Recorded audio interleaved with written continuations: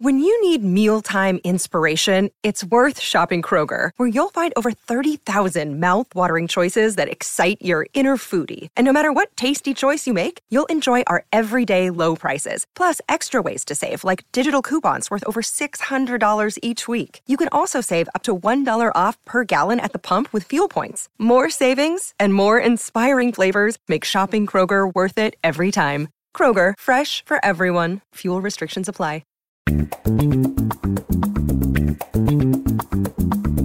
This is the Book Riot Podcast, a weekly news and talk show about what's new, cool, and worth talking about in the world of books and reading. This is episode 216. We're recording on Thursday, June 29th. I'm Rebecca Schinsky here with Jeff O'Neill, and we're coming to you from bookriot.com. I think it's gonna be a punchy episode, Rebecca. Oh, well, if the way that this morning has gone is any indication. Yeah. We were just in a pre-show, we were both talking about how punchy we are. You had stuff going on. We were all gearing up. Annotated launched. Episode 1 is available, so we're up late, sending texts back and forth with me and Jeremy and Kyle, and he's editing it and getting it all put together and wringing our hands and making sure everything was in place for this morning. And everything went fine. It was just, extra nuttiness on top of the already nutty. Like, our baseline is pretty nutty. Yeah, so... we've got shells all over the floor, and this is just like a whole bunch of mixed nuts. We got Brazil nuts, hazelnuts, all the. I'm just naming nuts now. Oh, we're like, this is literally nutty at this point. Yeah, I know. It's taking very, very obtuse about it. So anyway, thank you guys all so much for a bunch of people have rated the show, are sharing the show, talking about the show, who've downloaded already, subscribed already. I thank you so much for that. It really means a lot to us. If you haven't tried the show, go try it now. I'll put a link in the show notes. Annotated, you can find it on iTunes, Google Play, basically anywhere there's podcasts, you can find it. Just search for it and take a listen. The first episode is 25 minutes. Actually, it's 24 minutes and 57 seconds. For some reason, getting under 25 mattered to me. I don't, I can't explain myself. Arbitrary benchmarks for and it's about George Orwell, 1984. It's got some stuff about Trump, some blow your hair back stuff. I think about the CIA's involvement in 1984. It's so surprising. So I would, and I think I said before, like, the deal with this show is it's 6-episode limited run, and then we're going to decide about doing more. I'd love to do more, but it's a lot of work, and so it needs to do some downloads. And one way, if you want the show to be around longer, is to rate and review it on iTunes, especially. Apple Podcasts. Gosh darn it, they call it Apple Podcasts now. Yes, go rate and review it over there. It takes 2 minutes, and that lets other people find the show, and that's the thing that's going to help us the most. If you want to be a part of that, and I don't know, I was saying. What can we give the people if we get 50 ratings by next week, or is there anything we can do? I don't know. If you guys have an idea, we don't have to decide right now, but shoot us an email, podcast@bookriot.com. Maybe we could do, you and me and Jeremy and Kyle could talk for 30 minutes after the show about making the show and all the stuff, and stuff that didn't make it into the show. I'm just trying to think of what would be interesting. I would say our friends here on the Book Riot show know that our shame threshold is pretty low. So no, I'm not dancing. It's a podcast, Jeff. Theater of the mind. Oh, I'm dancing right now. I'm dancing right now. I'll just describe you dancing. Yeah, right. Yeah.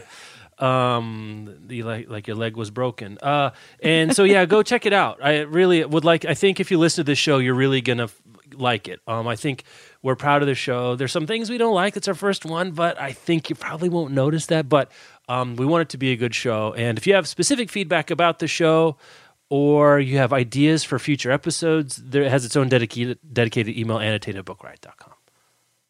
Anything else we should say about that right now? No, I'm excited that it's out in the world. I love this part of our jobs where it's like you get to excitedly launch a new thing for exactly 5 minutes, and then it's back to the rest of making the things. Well, in an hour we're starting to record episode 2, so we don't get much time. Yeah. Constant forward motion, but it feels good. Clint this morning was like, "Are you excited? Do you feel relief?" I'm like, "Dude, I'm in a Google Doc right now, trying to figure stuff out. I can't rest." I'll feel relieved in 12 weeks when it's over. Yeah, right. How did early that September, go? Yeah. When the fog lifts. I think that's it. You better roll this into our first sponsor here. Owlcrate. Talked to him a few times, which is awesome. The thing I want to talk about right now is that it's a themed box each month where you get a YA book and some goodies that go along with it. I don't know if I hit the themed part hard enough the last couple of reads. And a lot of the items included in the box are handmade from small businesses, and most of them are exclusives. You can't find that stuff anywhere else. I think that's part of the fun of these things, right? Is like you get the book, which you can buy books wherever, but like what's the theme? How are they presenting it? What kind of enters you into the world and gives you a little microclimate around the book to enjoy. They also begun so this is YA. The main box is YA focused, but they also been sending out books for younger readers, for kids, called Al Crate Jr. or people who are young at heart, tailored to kids ages 8 to 12. At least one of the 3 to 5 things that are included in each Al Crate Jr. is a usable activity. So you can read a book and then do something else around the same theme, which is pretty cool. They've also been experimenting with exclusive cover designs, which is really smart, I think, where you get the book. Like I said, you can get a book anywhere, except maybe not. Maybe you can't get this version of the book anywhere. So you go check that out. Go to alcrate.com. If you use offer code BookRiot10, all one word, you can get 10% off. That's Alcrate. Go check them out. All right. Should we kick off the news this week by talking about how I'm right? I would love to. I would love to talk about that. I think to be true to the prediction that we made, I can't be too excited about this because I was like, this was not deep sleuthing. But you Oprah, said before, small laurels for getting this right. Small laurels. Yeah, laurels, tiny laurels, which is like, I guess, tiny bubbles. I don't know. Tiny bubbles. Welcome. Careful. Don't get fired. I see the rails. Let's go back over there. Let's go over there. I see it. Oprah announced her new book club pick this week. It was, in fact, Behold the Dreamers by Mbolo Mbue, which is newly out in paperback, and it won the 2017 Penn Faulkner Award for Fiction. Great book. I loved it. One of my favorites of last year. And as Oprah herself said, it's everything our culture is grappling with right now, at least many of the things about race and class, about the economy, immigration, the dangers of us versus them mentality. So when you read it, it'll feel very modern, like it's happening right now. Mm-hmm. And underneath the story pumps everything we love about a story: heart and soul of family love, the pursuit of happiness, and actually what home really means. So I guess congratulations to me. Well, this is about you. It's not about Mbolo Mbue's debut novel being picked by Oprah and changing her life. It's not about that. It's about you basically making a almost terrifyingly guaranteed. Yeah, right. You called your moderate shot. I sure did. I can't really think of a better thing that could happen to a debut novelist, especially. I guess only if it was in hardcover, right? That'd be the only thing. Yeah, that's true. Yeah, and as we were talking about last week, made into a movie by Oprah. Really, right. All the things. You get the full Oprah treatment. It was widely acclaimed, but didn't really seem to get like the sales surge in hardcover that was expected. So I certainly hope for Mbolo Mbue that this will be huge. The book is wonderful and should really be widely read. I've got a question for you related. Did you watch Master of None season 2 yet? Not yet. Have you seen season 1? I have seen season 1. Okay. There's an episode. I don't want to spoil it. I can't now. I'm not in a cul-de-sac. I'm in a discussion cul-de-sac. I can't go anywhere. Let's get out of here. And once you finish season 2, we'll talk about it. There's something related to Behold the Dreamers I wanted to talk to you about, and I was okay spoiling it for you, but not for the thousands of people listening that haven't watched it. Apparently, I don't know what the ethics of this are. But anyway, at least I could have said spoiler horn, whatever. Skip ahead. But we'll talk about it. Okay. All right. Yeah. I'm just trying to finish Better Call Saul. I did a whole little, Greek play in my head there. These things happen. Speaking of 1984, actually, I'm segueing back 2 stories ago. I guess is how I'm working about. There is a Broadway play of 1984 that just opened to the public, I think on Thursday. It was in previews before. Mm-hmm. And is Olivia Wilde in it, or did she produce it? I'm not sure. I think I first heard about it. I think she's in it. And as one might imagine, it's intense, but it is so intense that people are like hacking stuff up and passing out. They're like puking and fainting. Yeah, Olivia Wilde is Julia, and Tom Sturridge plays Winston, the main character, which if you've listened to this week's episode of Annotated, you know a little bit more about them, or if you've read the book. But there are torture scenes in the book, and they have not shied away from representing those graphically on stage.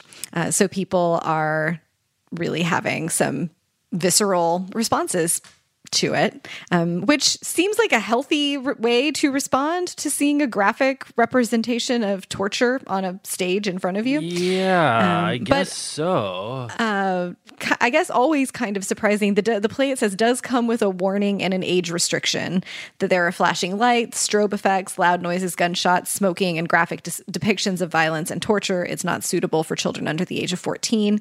And they have security guards posted around the Hudson Theater in order to monitor the audience reactions. The cops got called in at one point to break up a fight after one staging. Audience members yelled at the actors, begging them to stop. I mean, if you've read 1984, you probably won't be surprised that the scene in question, especially here, is the one about Room 101, where Winston is being tortured. And the way they stage it, there's loud noises and bright lights, and there's a lot of blood effects. I mean, as bad as you can probably... short of seeing someone actually get tortured, this is probably as close you'll actually ever see to what a brainwashing / torture scene would be like. I guess so. That's watch out. And 1984 really is in the air. Like that's one of the things that got us to do this episode was about how much 1984 was in the air. You can listen to all the justifications for that and why that might be right now. But I guess this one, I mean, the thing about a Broadway play, though, this is like, it must have been years in the making. You just don't turn this around. Like, that's one thing I know about Broadway is like, so I guess, I mean, it's bad that the timing feels appropriate, but good for the production company that they kind of, out. Or maybe they had a sense of the zeitgeist and like, yeah, this is going to be something that people are going to care about. So anyway, remarkable. I don't think I've ever heard of, I mean, I don't follow Broadway that closely, but I lived in New York and had people in the theater business that I talked to. But like passing out and puking is next level. That's not. Yeah, that's rough. That's rough. We talked about this story a while ago when we first heard that Sarah Jessica Parker was getting her own imprint at Hogarth, which is a part of Crown, which is a part of PRH.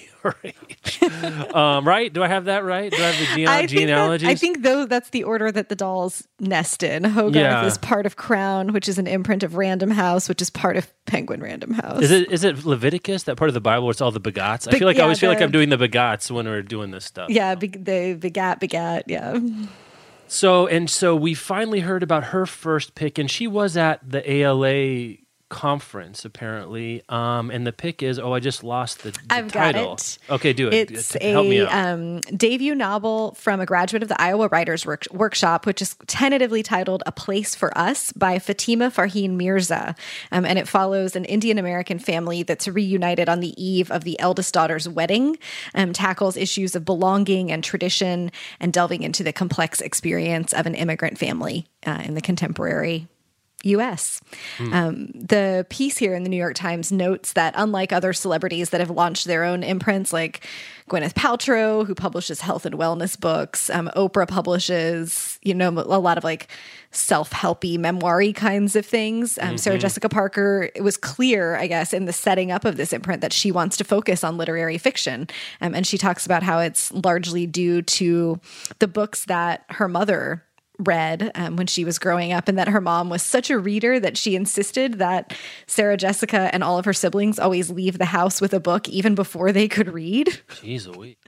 Yeah, so she's talking about really that, sort of family culture of growing up a reader. And while she was at the ALA conference, she is working on their Book Club Central initiative and is going to recommend 4 books per year to be featured on that platform. And the first one she has selected, it came out earlier this spring. It's called No One Is Coming to Save Us by Stephanie Powell Watts.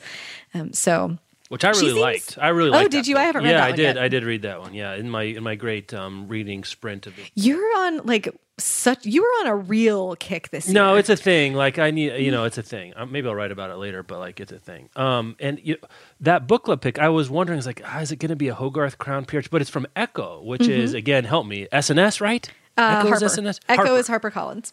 Echo is HarperCollins. Okay, so she's not just promoting stuff in her own house. Right. She went outside the house for this other book club, which I think is very cool. It's Stephanie Powell Watts. It's coming back to North Carolina black family story situation. Really, really, really great. Yeah, came out in April. Between that and the selection for the first book on her imprint, I think one of the contributors was noting on our back channel that it seems like she really is going to hopefully focus on uplifting marginalized voices, or at least that's the direction she's gone in her first 2 big public book selection endeavors. So that's it's a cool good start, to see too. A very promising start. Yeah. I like that. It sounds like if we could ever get her, like maybe you dust off a special reading lives for Sarah Jessica Parker. She could hang for 50 minutes. It sounds like. Oh, that would be Easily. fun to listen to. Easily could do that.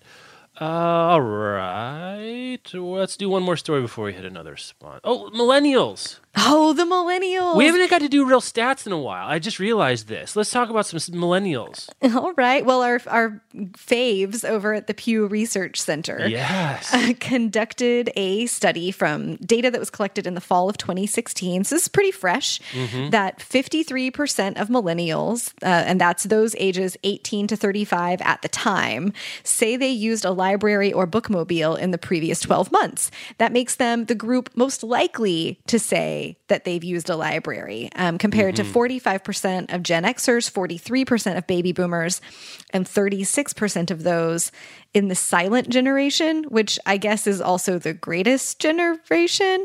But that's, wait, where is that? I lost. It's in I'm saying the silent generation. Yeah, it says the silent generation, which I've not heard. No, before. I think that's the generation that was like didn't go to war. Like they were like 10 during the war. Oh, right. I think they're I've heard 71 to 88 right now. Yeah. Okay. So the millennials are not actually ruining reading. This was the headline on one of our critical linking pieces sometime in the last week. It blew up. It went crazy. Everyone retweeted this thing. Nico Case retweeted it. Did you see I got that? texts from people like, so I follow Nico Case on Twitter, and Nico Case is retweeting Book Riot about millennials using the library. Yeah. What is your life? I know. It was funny how that really, I mean, we have, for a book site, we have a younger audience. I mean, so I'm not surprised at this. But also, you know, they're out there eating their avocado toast, not buying houses. They're at the library. That's right, where they are. You don't have money to buy books because avocado toast, so you need the library. I think I just crossed the memes. You're not supposed to do that in Ghostbusters. You call a fourth Gozer. So yeah, really interesting study. I don't know. Did you see? There's this other data there's this other graph with like broken lines in it that made my face fall off because I couldn't understand it. I was looking for like longitudinal data where 20 years ago were the 18 to 35. I guess what I'm trying to ask is this specific to millennials, or do people 18 to 35 over time use the library more? Does that make sense? Oh yeah, we don't know. Like we don't know. Were the baby boomers more active library users when they were 18 to 35? That is a really good question. That longitudinal right stuff would now be interesting. there's you could draw a pretty easy slope. As you get older, use the library less, right? It could be. I mean, again, I like the headline: "Millennials are using libraries more." Everyone else, yay, millennials! I don't want to piss all over that, but I do just want to say cautionally, it could be that if you just went back 20 years, this graph looks the same. You know what? Even if that's the truth, I'm fine with it because the headline is still the kids aren't ruining everything. It's just I'm just saying. But what if 20 years ago? What if 24 years ago? 71%. We just don't know. We don't have anything to compare it to. Right. It could be less, but it's still the most. Sure. But I just, you know what I like to do here? I like to sort of ruin it. I just want to applaud Bookpedia for finally having a headline that's not about how everything is going to hell. Yeah, I know, right. That's right. That's funny. Let's see, what else? 4 in 10 millennials used a library website in the past 12 months, which seems very high to me. Just as an absolute number, not connecting it, not even trying to compare it to how bad other people are or whatever. That number seems really high. 31% of adults used a library website in the past 12 months. 1 in 3? That seems... I mean, I guess I believe the study, but boy, that seems high to me. Let's see. Anything else? There was something else I highlighted here. College graduates are more likely than those whose education ended with a high school diploma to use libraries or bookmobiles in the past 12 months, 56% versus 40%. I thought that was interesting. Yeah, I guess that tracks with all the things that we know that are related to education, attainment, and income, spare time, all that business. Right. So yeah, it's good. It's good. Let's see. I think that's the highlight. That's the highlight. The silent generation does not like to use the library websites. 11%. A steep drop because the boomers 24%, so more than double. Right. But there's a steep drop off there. Cool. That's a good one. You want to hear about our next sponsor? Yeah, we better do the next sponsor. We're doing good on time, but let's. Yeah, do the we next are. sponsor. For once, we're just kind of cooking right along. The next sponsor this week is Leaving Lucy Pear. It's a novel by Anna Solomon. This is set in 1917. Beatrice Haven sneaks out of her uncle's house on Cape Ann, Massachusetts, and leaves her newborn baby at the foot of a pear tree. Then watches as another woman claims the infant as her own. The unwed daughter of wealthy Jewish, right? Yeah. Wow. The unwed daughter of wealthy Jewish industrialist and a gifted pianist bound for Radcliffe, Bee plans to leave her shameful secret behind and make a fresh start. But 10 years later, prohibition is in full swing. It's post-World War I America in the grips of rampant xenophobia, and Bee's hopes for her future remain unfulfilled. So this is a literary novel about the abandonment of a child and her rediscovery 10 years later, delves into questions of class, freedom, the meaning of family. You've got that really tumultuous, fascinating time around the Prohibition and the Prohibition. It's a thing now. The one, yeah, right. And the Roaring Twenties. The novel, the author calls this a novel of secrets and shame. It was chosen as a must-read book for summer of 2016 by Time Magazine, InStyle, Good Housekeeping, The Millions, the Minneapolis Star-Tribune, and Book Page. It's out in paperback now. Sounds like a great summer read once again. So that's Leaving Lucy Pear, P-E-A-R, like the fruit, by Anna Solomon. We'll have a link to it in the show notes, or you can pick it up wherever books are sold. It does sound interesting. I love it when I'm reading through notes for a sponsor and halfway through it's like, oh, I just sold myself this book. Oh, yeah. And wait a minute. Hold on a second. I got to write this one down. Good job marketing people who wrote the copy. Let's see. Let's go down. This, speaking of things that blew up on the site this week, this TSA policy may lead to increased scrutiny of reading material. So the headline is, I guess the headline is worse than what's actually about. It's the TSA is going to pull out books to look at them, but it's not to screen for what people are reading. It's like having to take your shoes off. Like people could do like what's the Shawshank Redemption where he like carves out the thing in the book to keep his little rock hammer in. It's more like that as far as I can tell. Yeah, so it's a little strange. The explanation for it is like, here's how the dominoes have fallen is that because checked luggage fees are so high from most airlines, more travelers than ever are motivated to pack their carry-on bags very densely so that they don't have to check luggage. Densely packed carry-on bags are really difficult to screen in the X-ray screening tools.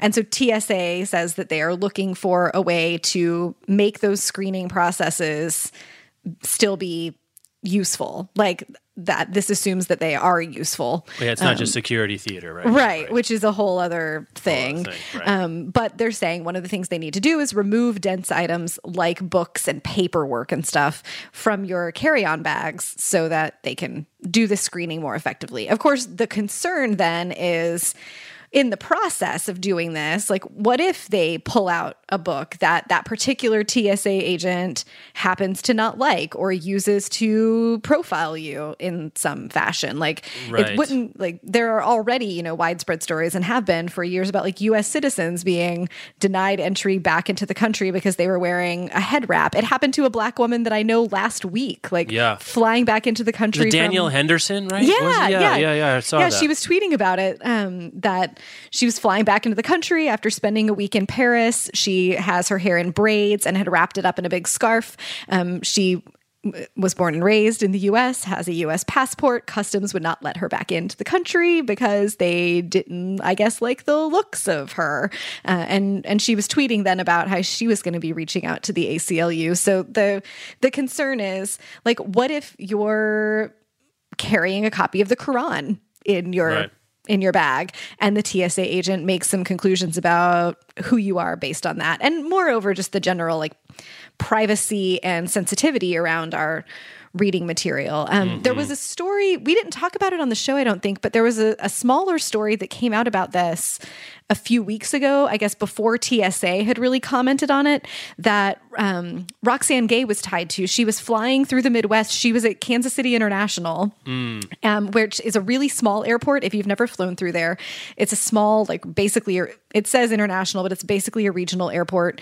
The security situation is set up really differently than most of the large airports, and they use it to test out new screenings because it's smaller, and I guess that's a good place to troubleshoot.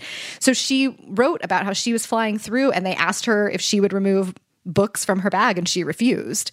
And that like refusal to do a thing became the story. So it's already being tested in some airports, and I think the link that we'll have in the show notes is from an ACLU piece about it. But there are a lot of concerns about, is this really justified? What kind of violation might it be to, pull someone's private reading material out of their bag? How might this affect discrimination against travelers? That sort of thing. But lots of chatter. I guess it's sort of just because it's a slippery slope argument doesn't mean there's not a slope there, right? I guess that's what I was trying to say. It's like, well, how many books? I mean, there's a lot of books out there. Like, how many books would a TSA person really even know how would they even know enough about most books to profile people with them? But it's certainly possible. I mean, you can be profiled for any number of reasons, and if there's just one more, I guess that's bad, right? If there's one more reason, they can pull it out and like find a reason to give you a hard time or whatever. If they're looking for an excuse to give someone a hard time. And I think it also just speaks to, like, this is beyond the scope of books, but it speaks to the general, like, distrust that there are reasons for most of the TSA policies. There's a widespread enough sense of it, some of it being security theater, that it's like, is this really necessary? Like, why should we believe these supposed reasons over, where some of the other supposed reasons have been proven to not be effective? Like, there have been studies about some of these screening processes. Like, I got to tell you, I'm not embarrassed about anything that I read. I just don't care. But I would be testy at a TSA agent making me take my books out of my bag. Whatever reason, whatever that thing is that sets off the chemical thing, I always set that off. It's probably all the cocaine I'm bringing. I don't know. But like, they've got to do that little tissue paper on the little tiny metal thing and open up your bag. So and again, I don't know. It's my deodorant. Who knows? It's noxious. I'm not sure. So I'm just sort of used to like my bag getting opened up every time. On the other hand, I don't get profiled. So I was gonna say, white male. Yeah, white male. But like, I'm just already used to my stuff getting looked at. But I'm also not at risk for being profiled or detained or otherwise harassed. So, yeah, I'd be curious to hear. You for your I'd be curious to hear I'd be curious to hear what our listeners think about this. Shoot us an email, bookriotpodcast.com. I would love to know how concerned or not that our readership and listeners are. I didn't put this into the agenda, but I meant to. Feedback from last week. Our listeners are mostly pretty excited about a new John Green novel. We got an email. They said we're interested. A couple of not so much anymore, but on the whole, the responses we got back, pretty excited. All right, so we were just wrong. I felt like we might have known we were wrong a little bit. Did you feel that way? Like, no, I was like, where's the, it really must be my filter bubble because I did not see the John Green Muppet Arm engine happen. Right. No, I didn't see it either, but I'm like, I feel like I'm wrong about this. That's one of the going is like, I wouldn't bet my life that I'm right about this particular one. Not that me betting my life about me being right about things would be a smart thing in general to do, but this one I felt even less confident about. So yeah, good. We're looking at Turtles All the Way Down coming out soon. Let's see. Apparently, Green and Hank have been talking about their works and project for a while. So to the nerd fighters out there, it wasn't a complete shock. Like there had been a little bit of a foreshock before this was released. And somebody on our back channel mentioned that they knew, maybe from YouTube, that John Green had been signing a bunch of books to have, or getting ready to do signings or something for pre-order copies for a while. So they knew it was going to be coming out. Right. Like the publisher knew it was going to be coming out this fall. So still no one has figured out why not announce it at BookCon. I'm like the thinky face emoji about that. I really Someone would like had to a know. reason that I didn't understand, but I would just don't like know. to know the reason. I'm curious. I think the reason is, this is Occam's razor, right? It wasn't ready. Maybe they just locked the title later. I mean, I don't know. I think it's if they coulda, they woulda, but they couldn't, so they didn't. So there's her. LeVar, should we talk about LeVar Burton? I mean, obviously, we should just Have you always listened to talk this about yet? LeVar. Have you I tried this? haven't, no. Yeah.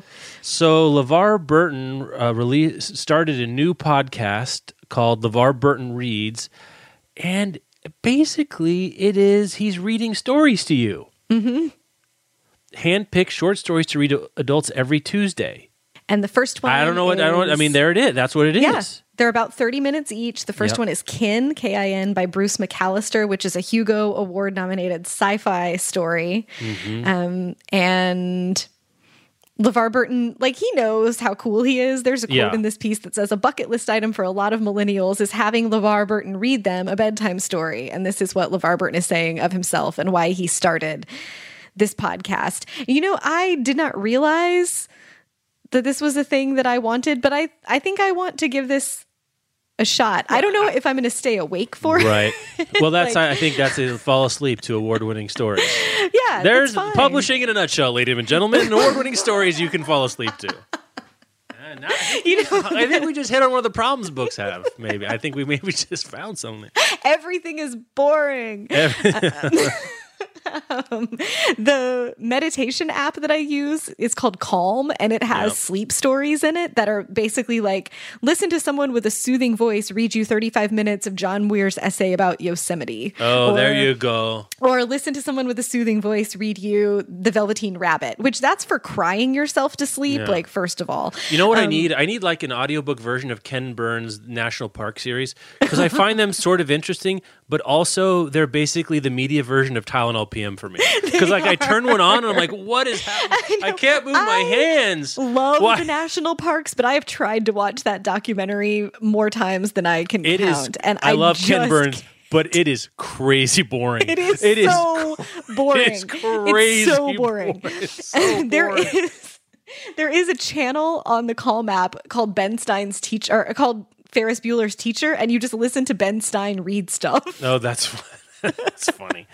So I feel like if you don't want to pay for a meditation app, but you would like the dulcet tones of LeVar Burton to read, or just I think the Ken Burns thing is the Ken Burns National Park thing is on Netflix. So just put on Netflix and put on your headphones and just don't look at the video, or actually maybe look at the video. It doesn't bother me. Maybe it helps you fall asleep. They're reading excerpts from Teddy Roosevelt's letters and talking about democracy. Yeah, that's right. George Templeton Strong talking about if Martin the Grand Sheen Tetons had narrated it, that it would maybe be different. Maybe. Can I go back? Let's go back to LeVar. What are we doing right now? We got off the rails. We're really, if we could even stay within a weak gravitational orbit of the rails today, I think we're doing okay. I was going to go back to jump up a level from. I think this is smart for LeVar Burton. The other thing it does, now that we've produced a scripted show and not just talk at each other for an hour, we know how hard and how much work it takes to do that. Whereas with this, someone else wrote the story, he reads it. And so he doesn't have to do... He just has to show up and be LeVar. Yeah, right, and use his platform, which is great. It's smart that there's been some other... People have, Selected Shorts does this sometimes, and I think the New Yorker Fiction podcast maybe has... I guess I've been wondering is if this, a podcast series of short stories is a thing that people actually want, or does it just seem like a good idea? Does that make sense? Oh, yeah, mm-hmm. And I'm just not sure. Do we actually have proof of concept here? I'm not sure either. Would 30 minutes of a short story be better than LeVar Burton picks some novel that's in the public domain and reads 30 minutes at a time of it? Right. How you do a big book bedtime story with kids. I wonder also how the rights are working here. Does Bruce McAllister, is he getting paid, or is LeVar? I'm sure he's not just I'm sure they've talked about it and they've figured out a deal, but right. Is it an exposure situation? I'm not even using air quotes around exposure for this. This is the kind of thing where you might give your story away for free because tens of thousands, hundreds of thousands, I have no idea, of LeVar Burton book nerds will then hear about you, and if they like it, maybe they'll go pick up your book or something. Yeah, I would be curious about it. Curious to know. It's too bad that when LeVar Burton and I met in the airport a few years ago, he didn't run it by you. He didn't run it by me. We didn't exchange numbers, so we don't text. Rebecca, here's something I'm thinking about doing in 4 years. What do you think? I'd have been like, that's great, LeVar. Also, what? Yeah, sounds good. Awesome. Let's do another sponsor. I can't believe I even managed to make words about that. You're still kind of recovering. You're still kind of like, you got a little. It's there's just the time before you meet LeVar Burton, Jeff, and then there's the time after, and everything in the time after is really just trying to make sense of who you are after your face. AL and BL after LeVar and before LeVar Burton's face. Let's do another sponsor. I'm so happy to do this sponsor. I've downloaded and I used a little bit, so I haven't fully immersed myself in. But the sponsor, our last sponsor this week is Libby, Libby, by Overdrive, which is the new app built for love for readers to discover and enjoy ebooks and audiobooks from your library. That's right. Overdrive is launching a new revamped app to use with your local library. Created by Overdrive and inspired by library users, Libby was designed to get people reading as quickly and seamlessly as possible. As quickly and seamlessly as possible. It's a one-tap reading app for your library who is a good friend ready to go to the library with you. That's Libby, not the library, because the library wouldn't go to the library with you. That is nonsensical. One tap to borrow, one tap to read, one tap to return to your library or bookshelf to begin your next great book. Now, if you've ever used a library app, one tap to borrow, one tap to read, one tap to return, you might be passing out right now. This is unheard of. I can't stress enough that this is something that you should check out and see if it really improves your reading experience. You can go to Libby. Let's see. I don't think I have. meet.libbyapp.com. Or there's a link in the show notes. Or just, if you Google Libby or Overdrive, you can find it there. See if it's available. I'm not sure. I think it's everywhere. Overdrive. All library systems are using Overdrive, I believe, have access to Libby. I'm not exactly sure. It doesn't say if it's only for certain libraries or not. But go check it out.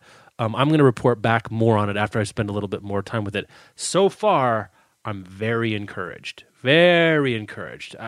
I'm thrilled to be doing this, Rita, and go check it out. I'd like to hear what you guys know, what your experience with Libby are. So what's your value over replacement app? Your Vora is for Libby, and your library app they're using for ebooks and audiobooks. Go check it out. Thanks for sponsoring the show. Good things about Libby too from other staff and contributors. Yeah, it seems like everybody who's giving it a shot Everyone's is like, hey, this is actually the thing. Hey, this is a thing. Very cool for them to do it. So we skipped over a couple of things. Where do you want to go? Let's talk about this Macmillan thing briefly, because when we talk about libraries diversity and inclusion in publishing, we talk about the pipeline problem, and one of those is related to folks from underrepresented groups getting access to professional development. So Macmillan has created the Booksellers Professional Development Scholarship for booksellers who are either people of color, who identify as lesbian, gay, bisexual, transgender, or queer, or who have disabilities, from a store that is a member of the Independent Bookseller Association. If they want to attend the fall regional trade show for whatever their region of the Independent Booksellers Association is, Macmillan is offering some $500 scholarships to help make that attendance and travel possible for people. So that's cool to see. They don't have to do it because, they're a publisher. They don't have to affect the pipeline for booksellers, but they're opening up some opportunities there. There's not a, super huge amount of information in this release that we received, but there'll be a link in the show notes, and pretty cool to see that happen. I'm just really pleased to see publishers are starting some of these smaller initiatives. The Independent Booksellers Association, I think, has to be taking note that this is happening, but it's kind of widely known that independent booksellers are not paid super well. No. The foundation, it's BINC, B-I-N-C, it's Booksellers something Foundation, also has a separate fund for booksellers that are undergoing a health crisis. They can apply to get extra funding or help towards their insurance deductibles, that kind of thing. So there's like an acknowledgement that the situation of pay and health insurance and those kinds of things is not awesome for booksellers. And an obstacle, especially from underrepresented right. And community. So publishers getting in to help support access to professional development for that is just one piece of the pie that's cool to see. I don't have a link related to this other thing that I'm about to mention, but last week I got an email from somebody at Penguin Random House about their new LGBTQ network. Oh yeah, we were talking about that in Slack. Yeah. Yeah, it's really interesting. Yeah. They emailed me about it and I was like, what is this? Tell me more about it. And so I think it's very new, but internally at Penguin Random House, they've developed a network for LGBTQ identified folks. And I guess I think that allies are part of it, but maybe I don't know all of the details. So if you're at PRH or this is something you're interested in, I'm sure can ask someone and get a good answer. But they're also doing some outward-facing things to promote LGBTQ-focused books. They were doing a Pride giveaway. They have their own their own social media accounts for it, so you can follow the PRH LGBTQ group on like Instagram and see books that they're celebrating, giveaways that they're doing. But cool to see that the biggest publisher is creating that kind of opportunity for employees to support each other, but also to uplift and celebrate books that go toward that audience as well. So if there's more info about it later, I'll find a link for you guys. I was going to say, I don't know if you actually said the deadline for the publisher, the bookseller thing, just because some of you out there might be interested in this or know certainly someone who is. The deadline is Monday, July 17th, so it's a couple weeks. You got a couple weeks, but be sure you do that. Well, there'll be a link in the show notes. You can go to binkfoundation.org, B-I-N-C-K. No, what? That's not right. B-I-N-C. B-I-N-C, which is the, as you said, it's the Book Industry Charitable Foundation. We've talked about them before. A while ago around James Patterson's grants. Oh, right. That's who he does it through. Mm-hmm. He does it through them or with them, or there's this other. We found out about this organization while we were talking about that. So if you are a bookseller or know someone who's a bookseller and falls into a place where they need assistance or there's resources, it's a charitable foundation for people working in the bookselling business.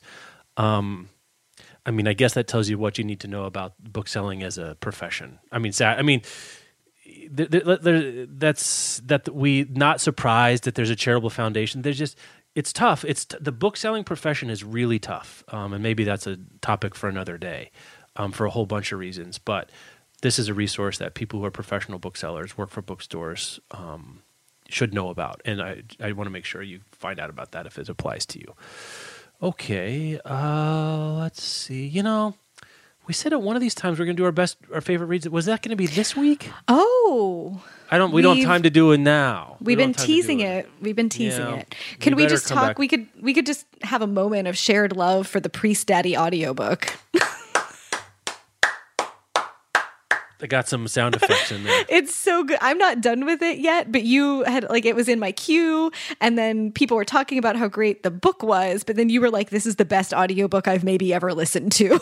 Well, I love the audiobook. I don't know. Listen, don't make me pick between my children, Rebecca. But I'm not going to ask you to. I will say that Patricia Lockwood's impression of her sister is I think it is my favorite single performance I've ever heard in an audiobook. I'm pretty comfortable saying that. And there are some great, the rest of her performance is great too. Her impression of her mom is wonderful, and the tone that she takes when she talks about her dad, who's a priest who also never wears pants.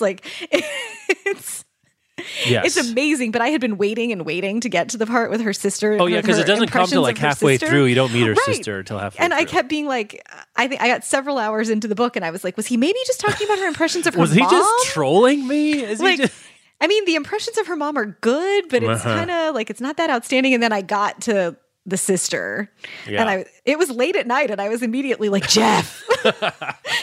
I think I described it to you as if Nell from the movie Nell. If she had a part in Romy and Michelle's high school reunion, that's That's what it sounds like. It's the mashup you didn't know you needed. And if you ever listen to the audiobook out there, folks, and you hear it, you'll know how right I am. Man, like I think you'll immediately just know I'm right. If you're one of those people who's like on the audiobook fence, or you've never listened to an audiobook before, like if anything is going to convert you. Yeah. It's also a super weird book. Like I love the book. She lives in Lawrence, Kansas too, by the way, which is also weird. There's all this Kansas City stuff. Yeah. So for the folks at home, Patricia Lockwood's father became a Catholic priest after he was married and had children through some loophole in the rules that allows for that to happen if you pass the psychopath test. Well, like he was a Lutheran priest.